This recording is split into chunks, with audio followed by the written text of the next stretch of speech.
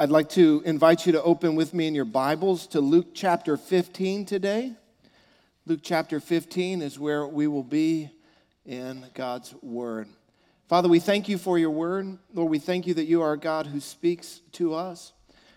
Lord, we thank you that we don't have to speculate or philosophize or wonder about who you are. Lord, because you have given us your revelation. You have shown us clearly in your Word and in the person and work of your Son, Jesus. Lord, help us when we leave here today to see you more clearly, to have a greater revelation of who you are, your love for us, and how we're to live in light of your love. In Jesus' name, amen. Have you ever lost something? Yes, of course. Have you ever lost something incredibly valuable?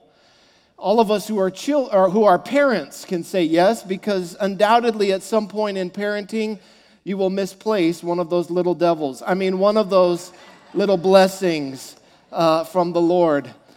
Just last night, we were out to dinner, and I was out to dinner with my brother Mark and Carrie and their family, and they've got 3 little ones, and I've got 4 little ones, and so it was 4 adults to 7 kids.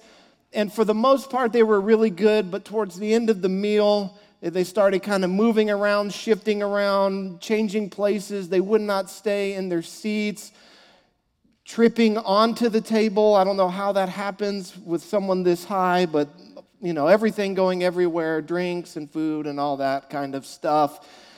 And towards the end, I realized that I hadn't seen my third born, Asher, for a few minutes. And all of you parents know that sinking feeling, oh my gosh, I've lost one of my children. Where are they? So you immediately, look at every seat. Is he there? Is he there? Is he there? Is he there? Is he there? No. Where's Asher? That moment of panic, that moment of dread. He's at the age, he's 3 years old right now, and he's at the age where he loves to just bolt off in any direction just to go do his own thing. So I looked at Heather, I said, "Where's Asher?" And she says, "Look down." And I looked down, and of course he's just rolling around on the floor under the table. But those of you who've lost something valuable, you know that sinking feeling. Shortly before my dad passed away 7 years ago, he had recently sold something of value. He had recently sold something for about $2,000. Now he sold it like 2 weeks before he passed away, and he never deposited the money.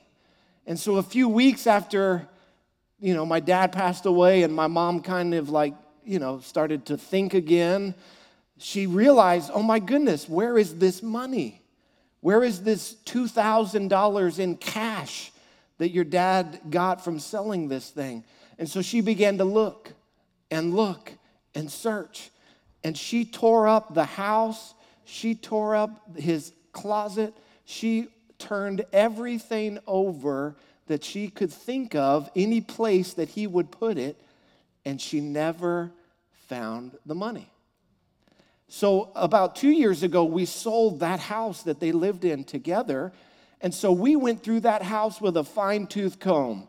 We're looking behind the refrigerator. I'm looking on top of bookshelves. I'm looking in the toilet tank to see if he had, put it in a Ziploc bag like a drug dealer or something, We went through that house with a fine-tooth comb. Never found the money. About 3 weeks ago, I was cleaning out some stuff in my office at the church, which used to be my dad's office, and I was going through some old books and putting them in the Goodwill pile, and I found that stack of cash hidden, smashed in. 7 years later, we finally found the money. So if you've ever lost something of value, you know what that feeling is like. You also know the joy that comes when you found what you've been looking for. In Luke chapter 15, Jesus tells 3 stories that communicate one truth. It's the truth of God's love for people. And he uses the story that we're all very familiar with, the event of losing something of value. At first, he tells the story of a shepherd who loses a sheep.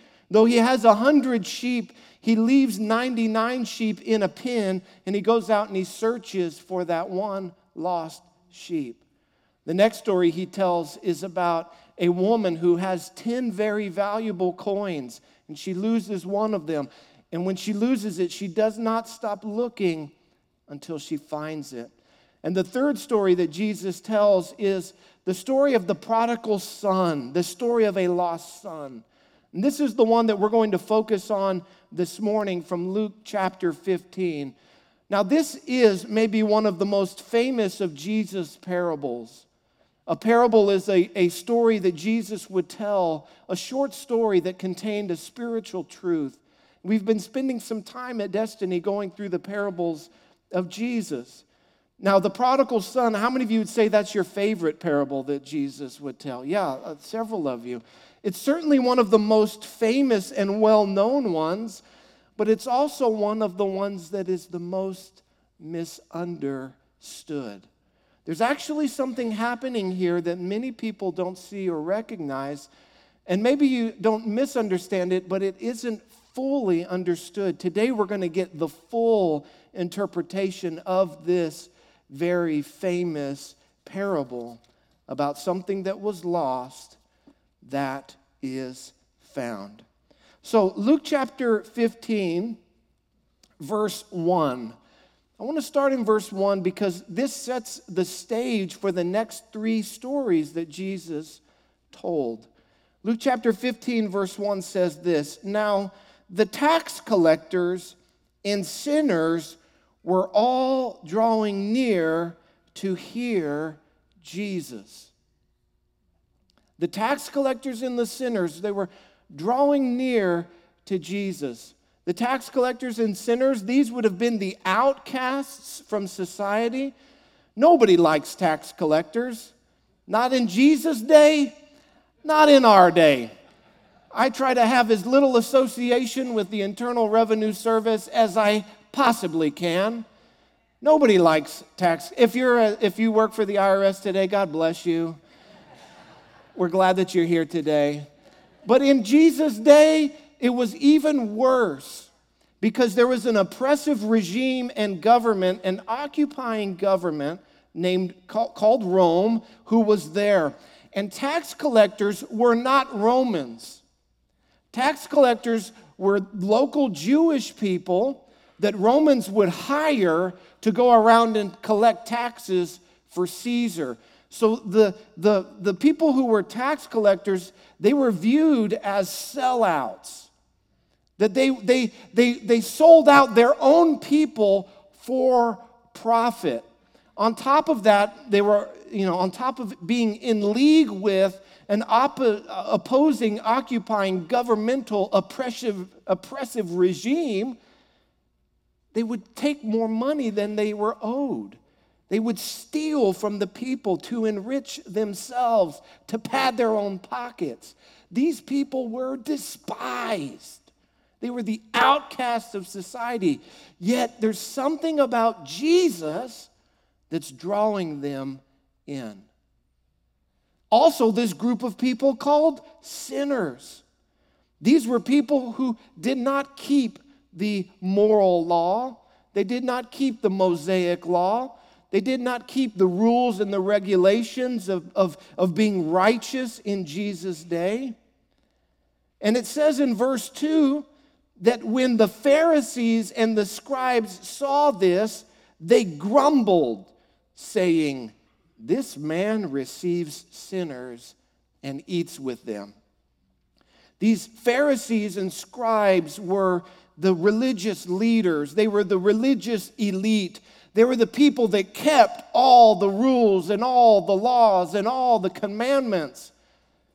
And they despised people who did not. Now, what you need to know is that in the Old Testament, the law that God gave through Moses, there was about 613 commandments. That's quite a bit of commandments. to keep.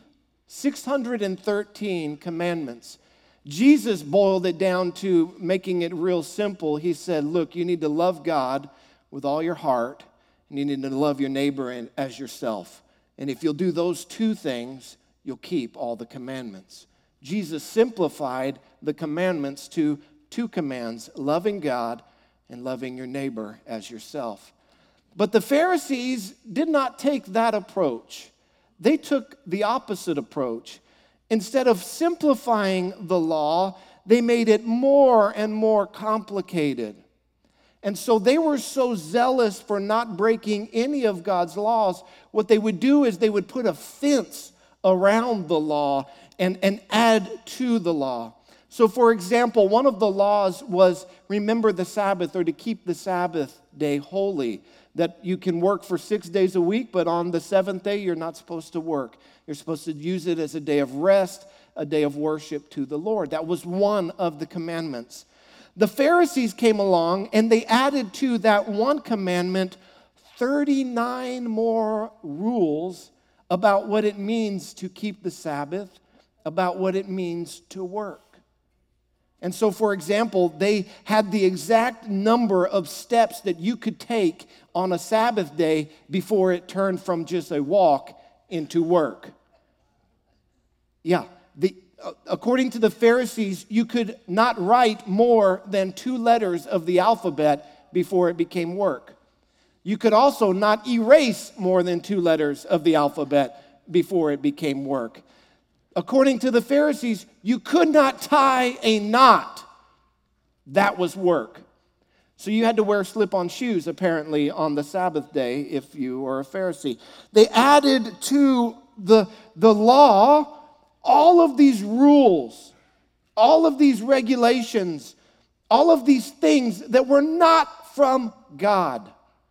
God simply said he wanted to bless people by giving them a day off from work. The Pharisees added all of their rules to it, and they took the blessing from God and turned it into a burden for people. That's what religion apart from God does.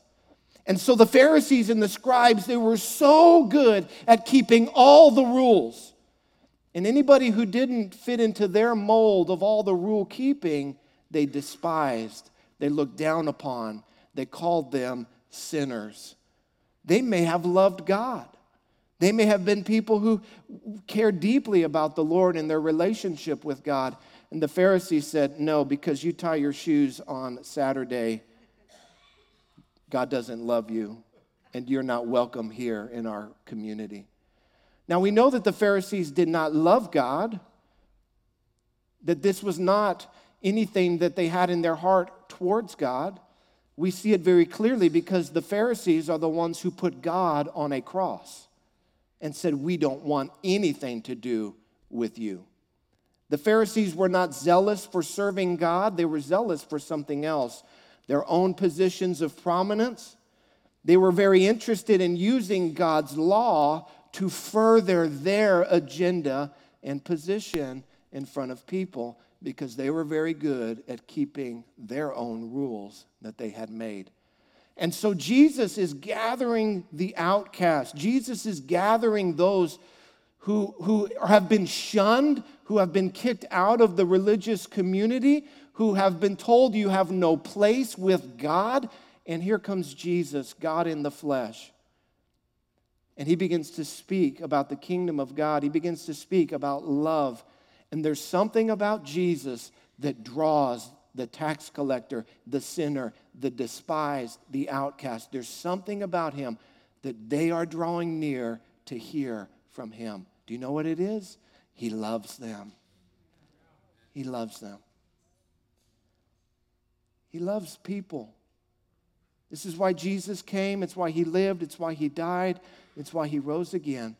He said he came to seek and to save the lost. He loves you today. So on the backdrop of these grumbling Pharisees who want to insult, they're trying to put a black mark on Jesus' reputation by saying, he's not a good rabbi, he's not a good teacher. Look at the crowd he hangs out with. Jesus tells these 3 parables. We're going to focus in on the third one in verse 11. Jesus says, there was a man who had 2 sons. And the younger of them said to his father, Father, give me the share of property that is coming to me. Now, in the day and age in which Jesus lived, it was a very, very much a patriarchal society, very much a society where children must show honor and respect to their parents. What this younger son is saying to his father is unheard of. The father would have split his estate and given it to his 2 sons after he died. But it would never happen beforehand, ever. Now, the way it was in Jesus' day was the older son got a double portion, and then the younger son got a single portion. So in this case, where there's 2 sons, the oldest son would have gotten 2/3 of the estate, and the younger son would have gotten 1/3 of the estate. That's called the double portion or the birthright. Now, that's not practiced anymore in our culture. I think it still should be as the oldest son. Nevertheless, my brothers disagree with me and they outvote me in that. But anyway, so he comes to his father, and what he's essentially saying to his dad is, Dad, you are dead to me. Give me your stuff because I don't want to have any kind of relationship with you. This is unheard of in their day. It's even unheard of in our day. But the amazing thing, the shocking thing, even more shocking than what this son says to his dad, that you're dead to me, is that the dad complies. The father does it. The father divides his property between them. Now, in that day and age, the property, the value of the estate would have been wrapped up in the land that they owned. For the dad to go about getting rid of, liquidating 1/3 of everything he has, it would have been very costly, very time intensive, a lot of work. Yet his dad says, okay, son, here you go. I will give you your portion. Goes through all of the work of selling the land, selling the cattle, selling the herds, so that 1/3 of his estate is given to his younger son. Verse 13 says that not many days later, the young son gathered all he had and took a journey into a far country. And there he squandered his property in reckless living. So he goes to his father. He says, Dad, you're dead to me. I have no desire to be your son. I have no desire to be in relationship with you. I have no desire to be a part of this family or to carry on the family name. I have no desire to take care of the family land or the family business. I have no desire to have a relationship with you. Just give me what is coming to me, and I will go, and you never have to hear from me again. It is a total rejection of the father, of the family, of who this person came from, where he came from, and his whole identity. And he says, I'm going to go and I'm going to find myself. I'm going to find who I am. I'm going to live my life my way. I'm not going to live under my father's roof, under his rule. I'm not going to keep his way of living. I'm going to live for myself and who I want to be. And so he goes and he spends it all. He wastes it all. He wastes it in wild living, in reckless living. He's living his life like he's a college kid in Miami on spring break. I mean, this is his life. This is his life. Drugs, alcohol, prostitution, everything his father had worked for. Not only his father, but as the inheritance had been handed down from generation to generation to generation, everything his family had worked for, he goes and wastes it, spends it on sin, selfishness, debauchery. And it says that he spent all of it. In verse 14, it says, when he had spent everything, a famine arose in that country, and he began to be in need. Listen, you need to know that sin can be fun for a moment, that there is a momentary pleasure attached with sin. I'm not here to deny that. But what I am here to tell you is that it always runs out. That the joys and the pleasures of sin, they run out and they leave a trail of death and destruction in their wake. And so when he had spent everything, a severe famine arose in that country, and he began to be in need. He was so destitute that it says that he went and hired himself out to one of the citizens of that country, who sent him into his field to feed pigs.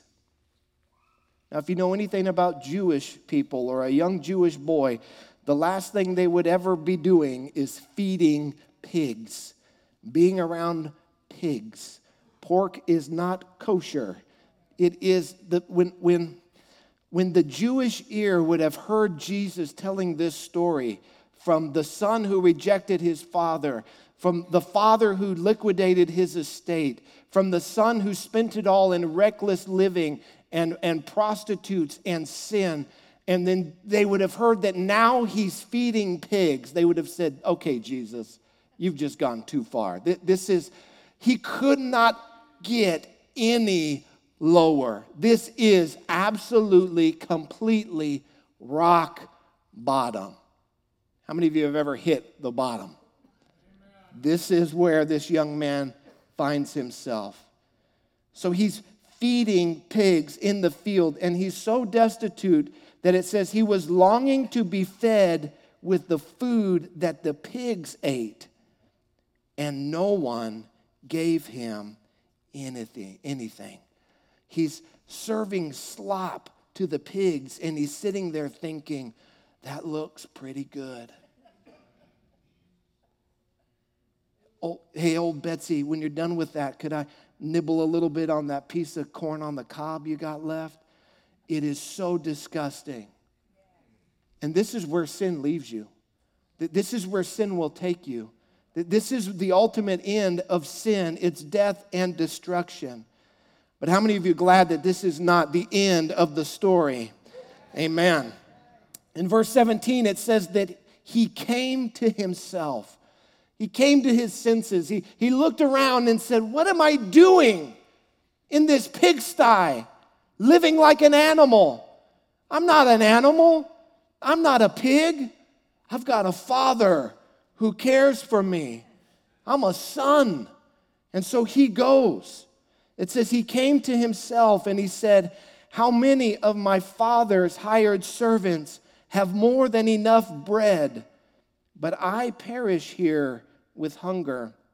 I will arise and go to my father, and I will say to him, Father, I have sinned against heaven and before you. I am no longer worthy to be called your son. Treat me as one of your hired servants. In that day and age, there would have been servants who lived in the home and took care of the home. And there would have been hired servants who worked outside and lived outside the home and who would come in for work. And so he is saying, look, Dad, if you'll take me back, I don't have to be a servant in your home. I'll work for one of your contractors. You never have to see me. I'll work as one of your servants, one of your hired hands. I'm sorry for what I've done. I know that I've offended you. I know that I've sinned against you. But if you'll just take me back into, you don't have to bring me into the house. Just let me work for you. Maybe one day if I worked all of my life, I might be able to repay you for the shame I've caused our family and for what I've taken from you. Treat me as one of your hired servants. Verse 20 says, and he arose and came to his father. But while he was still a long way off, his father saw him. So he sees his son returning home. The father looks up and sees across the field this shadowy, broken, weak, skinny, frail figure. And he says, that's my son. That's my son. And it says that the father felt compassion. And the father ran and embraced him and kissed him. He overwhelms the son. This is not the result that the son was expecting. The son was expecting the father to be angry, to be disappointed, to be distraught over the fact that he had lost the estate. And so the son, he's been rehearsing this speech and he tries to get it out. The son says, Father, I have sinned against heaven and on earth and before you. And the dad's picking him up. The dad's embracing him, squeezing him, kissing him, weeping on his shoulder. He says, I'm no longer to be worthy to be called his son. The dad doesn't even listen to him. The dad cuts him off and says to his servants, bring quickly the best robe and put it on him. And bring a ring that represents the family seal and put it on his hand. And bring shoes and put it on his feet. And bring the fattened calf and kill it. And let us eat and celebrate. For my son was dead and is alive again. He was lost and is found. And they began to celebrate. And this is the story of anyone who has ever run from God. Anyone who has ever gone your own way and found yourself in sin. I want you to know your Father loves you today. Your Father is not ashamed to call you his son or his daughter. You might have wasted your whole life. If you will return to the Father, he will embrace you. He will wipe away your record of sin and shame. He will take off your filthy rags and he will clothe you in the righteousness of his son Jesus. He will take off what is broken and he will restore it for what is new. And he brings the son into his house and he throws a great feast. And the Bible tells us that when any sinner repents, that heaven throws a party, that heaven celebrates. Amen. That God loves you today. No matter how far that you've run, no matter the things that you've done. You see, the enemy, Satan, the enemy of our soul, he is out to steal, kill, and destroy, the Bible says. But Jesus came that we would have life and life abundantly. And Satan will condemn you. He will say, God does not love you. You've broken too many laws, too many rules. He could never forgive your record of sin and shame. And when we come to the Father, he doesn't even want to hear it. He just wants to wrap his arms around us in love and strike up the band in heaven and to celebrate that a lost son or daughter has returned home. Can we give the Lord praise? Amen.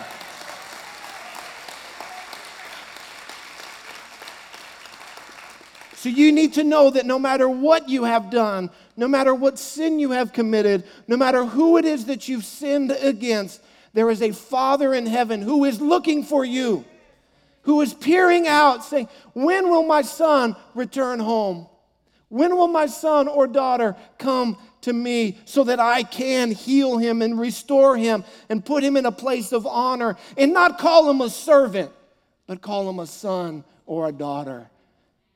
If you've given your life to Jesus, if you've put your faith in him, I want you to know you are not only God's servant, you are his son or his daughter. Amen. That you have an identity in Christ.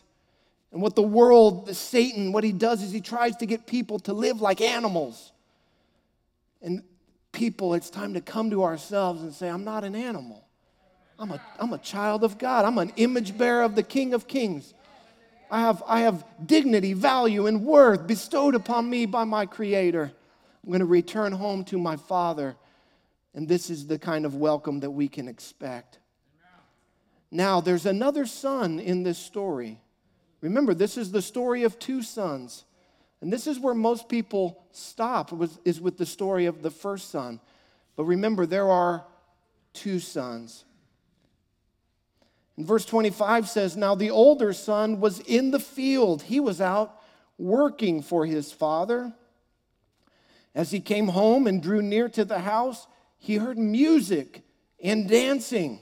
So as he begins to approach home, there's this party going on. They hired music to come in. They called the DJ, right? Get so-and-so here, set up the lights, put out the buffet, let's go, let's have a party. Right? He comes home and it's there's laser beams going, and it's all in a minor key because it's Jewish. Shofar, like, what is going on at the house? So he calls somebody up to him and he says, what's happening? What's going on at the house? What do these things mean? And one of the servants came to him and said to him, your brother has come home. Your father has killed the fattened calf because he has received him back safe and sound. And what do you think the brother does? Oh, how wonderful. Oh, I know my brother broke my father's heart when he left. I know this has made my dad so happy. No. But he was angry, full of anger and rage and ticked off. And he refused to go in to the father's house.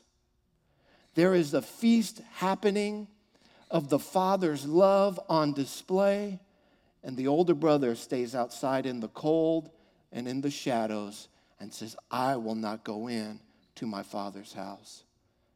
So what does the father do? He pursues his other son. Just as he ran after the son that had run away, he now goes and pursues the older son. And he entreats him. He says, come on inside. Come and celebrate with us. This is awesome what's happened.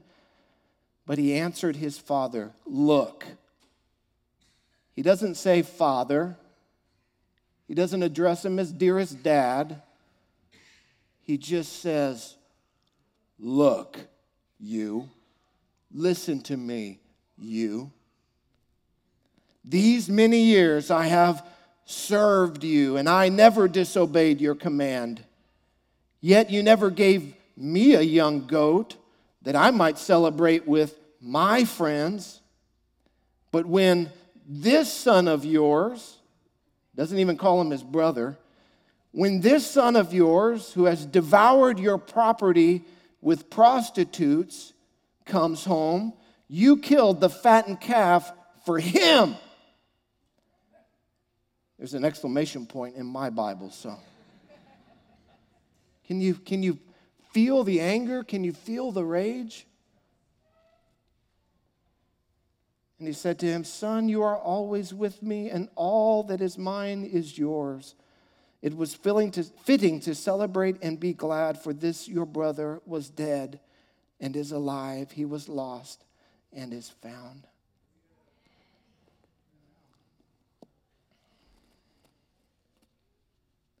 There's two brothers in this story. Both of them are alienated from the love of their father. It's real easy for us to see the folly and the sin of the younger brother. He went out and spent everything he had on prostitutes. It's very public. It's very visible. But there's also a sin in the older brother that's lurking in his heart that prevents him from going in to the father's house. You see, both sons were not interested in a relationship with the father. Both sons were only interested in what they could get from the father. Why is the older son so upset that the father has thrown a party and that the father has spent this extravagant expense on the younger son. It's because he believes, the older son believes that everything that belongs to the father should belong to him. That the father is spending the older son's inheritance on this party. He's saying, you didn't consult me, Dad, with how to spend my money. Dad, I've worked for this. I've earned your blessing. Everything that's coming to me, I deserve. You didn't consult with me about this. And there's two types of people in the world. There are those who go their own way, follow their own path, who have no regard for God's rules or God's laws. And there are other people who will use God's ways and use God's laws to get what they want. To get a blessing, to get God's favor, to earn a good life. And neither one of these types of people are interested in having a relationship with the Father. They're only interested in what they think the Father can give them. Neither one of them loves their Father, and they both go about it the way that they think is best. And these are the two types of people in the world. The free-spirited, wild, artsy people that just go out and live life crazy, flaunt convention, they don't care for rules or religion. And then there are people who will use rules and religion to try and somehow put God in their debt, that God now is beholden to them and he has to bless them. Now, God used this parable in my life about 8 years ago. He showed me that I was the older brother in this story, that I had lived my life not out in the world. I never drank. I never partied. I never was promiscuous. I never did those things. I never, had a testimony. That wasn't me. My testimony was I grew up in church and went to youth group. I was here every Sunday. I was here every Sunday night. I was here every Wednesday night. And I thought I had earned God's favor. And just like the Pharisees in this story, and just like the older brother, I looked down on people who I thought were sinners. Because this religious spirit of legalism, keeping the rules, trying to put God in your debt by being a good person, it's so easy to do in church. Church is a place where older brothers hide out, and they can go undetected because they're really good at keeping all the rules. But at the end of the day, what was I really about? Was I really about just having a relationship with God and loving him? Or was I really about him having to bless me because I've been so good and kept all the rules? Listen, God's not beholden to bless anyone. God can do whatever he wants with whatever he's got. If he wants to throw a party for a younger brother who's come home, that's up to him. If he wants to bless an older brother who's just living in legalism, that's up to him. Listen, God's plan is for everyone to come and to have a relationship with him. It's not about rule keeping and earning God's favor and earning God's blessing. There aren't enough rules that we could keep. If only there was one rule, we would break it. It can't be by rule keeping. It's only by the grace of the Almighty God that any of us can have a relationship with God. And the amazing thing about where this story ends is that there's one son inside enjoying the Father's love, and there's one son left out in the cold. There's one son that refuses to repent, that refuses to humble himself and come to the Father. There's one son that will. And so I don't know which camp you fall into, the one that's got a testimony a mile long, or the one who is more legalistic and you think that you can earn God's favor or somehow put God in your debt by coming to church every Sunday and keeping all the rules. Listen, it's not that either. It's only the grace of God. And God loves both kinds of sons. God loves and wants to have a relationship with all of his children. But the same way that the older son, the same way the younger son came back in repentance is the same way us older sons have to come and say, God, I know it's not my rule keeping. Lord, I repent of my legalism. I repent of my looking down on others. Lord, help me to walk out and live a life of grace. This was my story 8 years ago when God showed me I'm the older brother. God just totally broke that in my life, broke that spirit off of me. I thank God for it. I realize now that God doesn't owe me nothing. He's already given me everything. I'm his son. What more could I want? And that was his plea to the older son. Son, you're my son. Everything I have is yours. What do you mean you're out there trying to earn my favor, trying to earn your keeping, what? You're my son. You're my daughter. Listen, you need to know whether you're out in the cold as a rule-keeping legalist or you're out in the world living like the devil, that if you are a human being today, there is a place for you in the house of God. There is a place for you in the house of God. And Destiny Church will not be a church full of older brothers. That is not the church that we're going to have. Amen. We're going to have a church that is full of blood-bought, redeemed people who yet for the grace of God, there go I, that we all come broken. We all come humiliated. We all come tainted because of sin. Whether it's an outward sin that's so obvious or an inward sin of pride in the heart, we all need the sacrifice of Jesus on the cross. It's only Jesus, it's only through what he has done that our sins can be forgiven and that our relationship with God can be restored. And so I'm going to invite you to stand now, and we're going to take communion together. We're going to remember the death of Jesus Christ, his shed blood on the cross, the thing that makes it possible for us to have right relationship with the Father. If you're here today and you say, I'm not a Christian, I'm not serving the Lord, maybe you're the older son or the younger son, either way, before you come today, you need to give your life to Jesus. This is for Christians today. What we're doing is for those who have put their faith in Jesus. And if you're here today and you haven't yet do that today. Put your faith in Jesus. Call out to him and he will save you. You can do that right where you're at, right in your seat. You don't have to say a special prayer. You don't have to walk the aisle. Sometimes we do that, but you don't have to do that. You can call out to Jesus right now in faith and he will save you. He will forgive you. The Father will welcome you into his family. As we come today, what we're remembering is the shed blood of Jesus on the cross for our sin, his broken body that is for our redemption.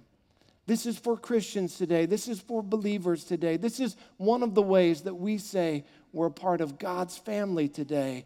Just as there was a feast for the son who returned home, this is a feast for us to come together, a meal we share, a breaking of bread together.